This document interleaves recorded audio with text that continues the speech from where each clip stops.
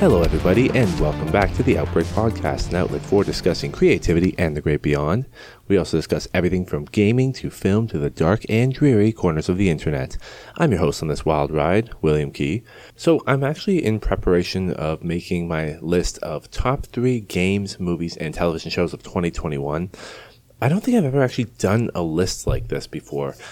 Typically it's because by the end of the year I've already forgotten what I've watched, what I've played from the year prior, but I tried to make myself a cohesive list of the things that I do remember playing, and I do have a top 3 games, movies, television shows that I've watched, and the subject of this is that it's not all from the year 2021. I'd like to think that I am as caught up as I can be with everything out there. It's really hard for games because I'm not on a platform like Game Pass where I can access all the new games right away. So I'm playing things that are like a year, 2 years, maybe more old, and then trying to catch up from there. So that being said, I'm currently playing Breath of the Wild right now, and that's a couple of years old. As well as that blog post, I'm actually going to be making a look ahead to my top 3 most anticipated of each of those categories for this year. For all those categories, I am aware that there's going to be some titles that may get delayed due to COVID, but from the time being, I'm currently going ahead with the notion that these things are all going to come out in the year 2022. So I'm just going to push ahead. I'm going to make these 2 separate blog posts. I don't have a clear, concise date for each of those yet as to when they're coming out. I'm currently working on the first post that I did mention, the 2021 one, and maybe next week, early next week sometime, I might try to schedule that one out, and then I'll quickly start working on my anticipated list for 2022. I've got a couple of gaming stories to discuss today. First off, the biggest one that I found this week, it came at the beginning of the week actually. So the company Take-Two Interactive, these are the guys who are the production company behind such massive titles, including the 2K series, like all the 2K sports games, Grand Theft Auto, BioShock, Red Dead. They are closing in on a deal to purchase mobile developer Zynga. These are the people behind the Farmville franchise for an estimated price of $12.7 billion. If this deal does close, which it hasn't been confirmed yet, but if it does close, it's set to be the largest acquisition in video game history. And I know last year's Microsoft Bethesda deal was pretty massive. It was a $7.5 billion deal, but this one trumps it almost by double the price. Like I said, the deal's not officially closed yet. According to Daniel Ahmad over at Nico Partners, he did post something on Twitter suggesting that there is a 45-day provision period that is set in place, and it allows Zynga to basically look at the other options on the menu to see if another company is going to come forward with an even better bid. And so far, we haven't heard anything of this, but keep in mind this article did drop about 3 days ago, so there's plenty of time from there for another company to swoop in and take the reins. So far, Take-Two is already paying over 64% of the company's existing stock price, so it does remain to be seen if they will be outbid in this case.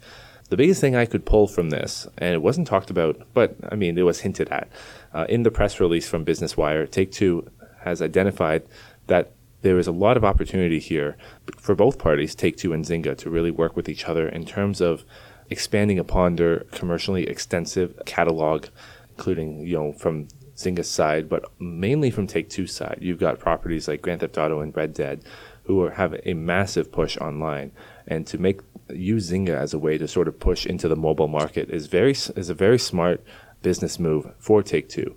They do acknowledge that with Zynga's help, they can accelerate their strategic initiative and bring their most successful properties to the mobile market, which it's a market that they haven't really touched yet.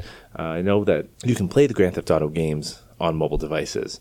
I haven't done it myself. I don't think it runs at the smoothest, I would believe. I feel like the best experience would be on a console, but to have that cross-platform ability is something that we're all sort of working towards. I mean, I don't have anything else really more to say on this story. Strauss Zelnick, who's the chairman and CEO of Take-Two, did announce that he is thrilled to announce that their transformative transaction with Zynga, which diversifies their business, establishes their leadership position in mobile. Their combination brings together their best-in-class console and PC franchises with a market-leading, diversified mobile publishing platform that has a very rich history of innovation and creativity. They do acknowledge that Zynga has a highly talented and deeply experienced team, and they are looking forward to working with this team to take the Take-Two brand ahead in mobile. So I'm very excited to see if this deal does close. So maybe we'll see a follow-up article in about less than 45 days to see if that deal does follow through. If it's anything like the Microsoft Bethesda deal, I don't think that there's going to be any outbidders. $12.7 billion is a lot of change to bid on a company like Zynga. Speaking of Take-Two, and actually specifically one of their bigger online franchises, so there was a cry for support from Rockstar this week under the hashtag #SaveRedDeadOnline. It seems as though there's a lot of fans that have been upset at Rockstar for the past couple of months and have noticed that there has not been enough updates to Red Dead Online. Rockstar had published an announcement on January 6th about some new content that was coming to Red Dead. Specifically, the gist of the update would increase the rewards for doing some existing activities in the game, making it easier to earn gold, experience items, and other currency.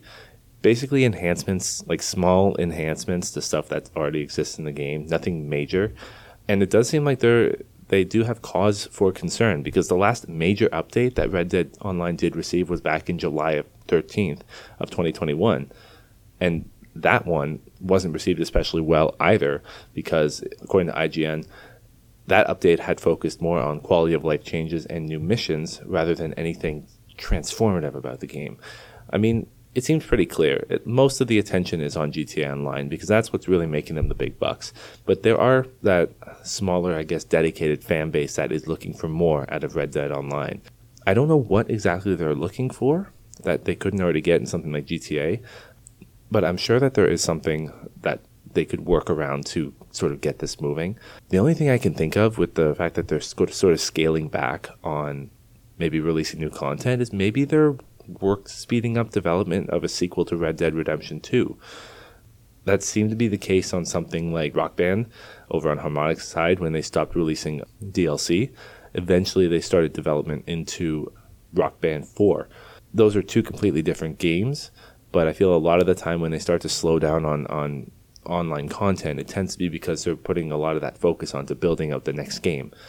So hopefully there's a silver lining to this story. And if you guys are willing to join the cause, you can tweet the hashtag #SaveRedDeadOnline to Twitter, and kind of push at Rockstar to try to get you some more content. There was a very exciting trailer released this week for an upcoming Switch game that's coming out at the end of March. This is for Kirby and the Forgotten Lands. This trailer actually did confirm that aside from a lot of new features, one of those features does include co-op gameplay. This is something actually that got me super excited.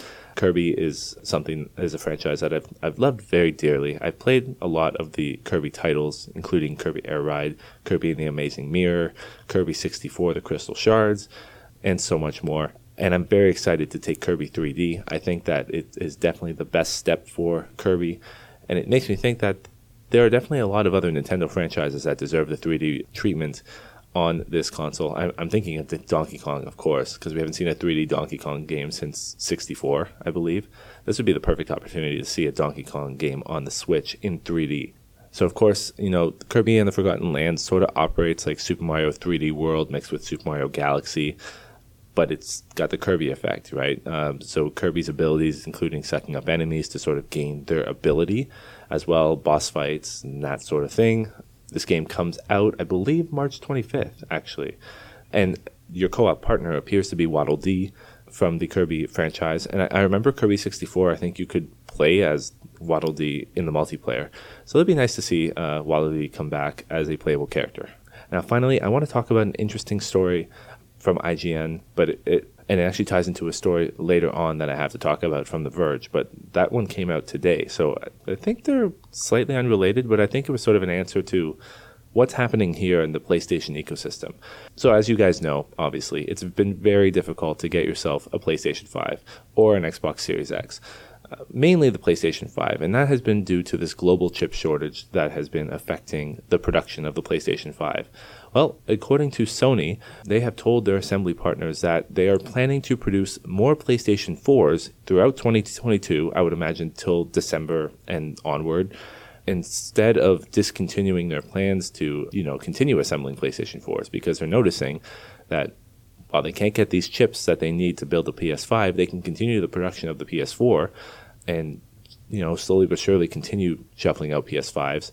What I'm hoping here is that, well, this is great news for me, who obviously, I'm on the PlayStation 4 right now, and A, can't afford to get one, and B, is going to find it increasingly difficult too when I can't afford to get one. What I'm actually hoping for from this story is that as they're extending the life cycle of the PlayStation 4, they're going to continue to produce games with the PlayStation 4 in mind, at least until they start ramping up their production on the PlayStation 5, until we can get these chips that are needed to produce the PlayStation 5. So yeah, Bloomberg did confirm that this ramped up increase in the PlayStation 4 sales and production is sort of to keep up with the supply vacuum and try to keep the gamers that are in the PlayStation system within the PlayStation ecosystem. Now, as I was saying, how this pertains to another story on the Xbox side, according to The Verge, they actually put out a report today that said that while Sony is experiencing global chip shortage and they're having issues producing the PlayStation 5, they're not seeing any issues on their end. In fact, they've discontinued producing Xbox One consoles back at the end of 2020.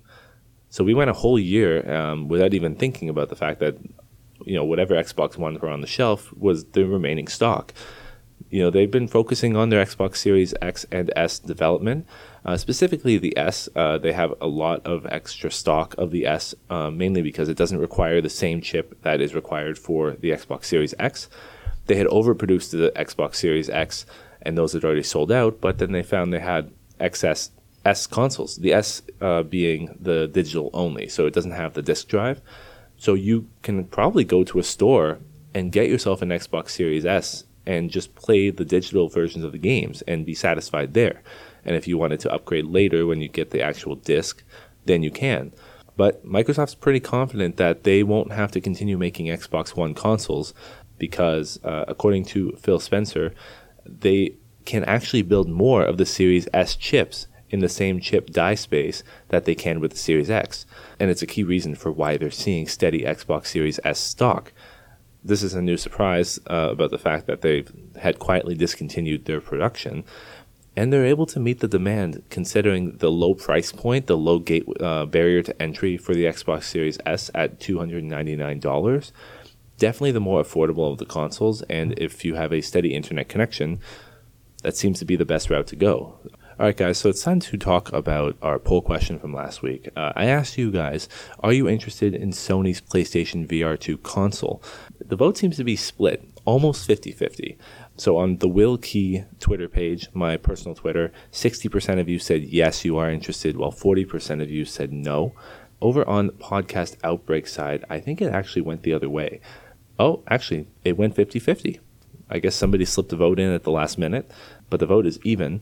I'm going to assume, based on the 6 votes that came in here and the other votes that came in on the other side, that you guys are leaning towards the interest. You guys are interested in the next-gen VR console.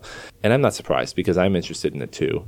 I had a couple of people that did comment in, actually, and give me some thoughts as to which way they're going to go. So Ryan, over at Day One Patch Media, he did say that he's already set on buying one. He's tried out an Oculus over the holidays, and it got him excited for VR. And as a PlayStation fan, it's perfect. At Red's Ramblings 1 said, hell yeah, so he's very excited for it as well.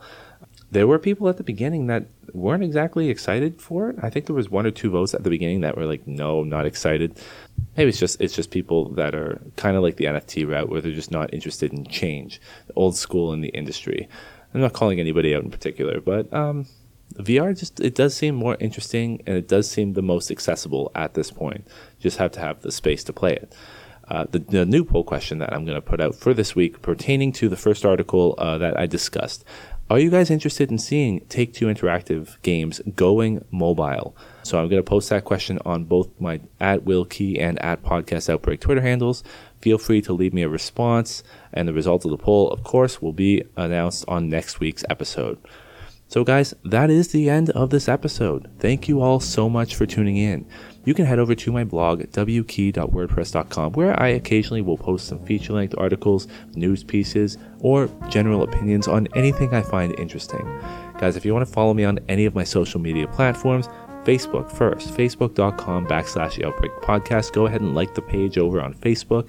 On Twitter, you can follow the podcast Twitter account at Podcast Outbreak, but you can also follow me on my more active personal Twitter account at Will Key. That's spelled K-E-E. If you guys want to follow me on TikTok, I try to post occasionally if I do remember to, but lately I've been kind of slacking. But if you're interested, hit me up on TikTok. I'm at William Outbreak, and you can use at William Outbreak to go search for me on Redbubble, where you can find 2 shirt designs right now. We've got the Outbreak Podcast logo, as well as the I Have the Song on Rock Band design, which would look really good on a bath mat, shower curtain, apron, I'm sure mounted on your wall somewhere in your bedroom. You can use it as a picture in the background of your Twitch stream. I'm looking at you at Noble Shadow 99. That's my buddy Alex. He streams on Twitch. I would like to see you put my face on the back wall. I think that would be hilarious. Guys, if you want to join me on Discord or subscribe to my YouTube channel, links are available in the show notes below. And if you are listening to this podcast on Podbean, thank you for listening directly off the Podbean app. That's amazing. Let me know if you are. I mean, I think more people listen on like Apple or Spotify. But like I said, Podbean is graciously allowing me to produce and release more than 4 or 5 episodes a month because I pay them, obviously. I mean, this is like free advertising for them, I guess. Podbean's great. Go check out Podbean. They also help me to distribute this podcast to all of the listening platforms so I can get out there and start feeding off the nexus of people. This includes Apple Podcasts, Google Podcasts, Spotify, Listen Notes, iHeartRadio, Player FM, Castro, Castbox, and Amazon Music and Audible, as well as TuneIn Plus Alexa. That one's the most recent one. If I haven't already sucked your brain dry from sending this podcast out into the metaverse, thank you all so much for listening, and have yourselves a great night.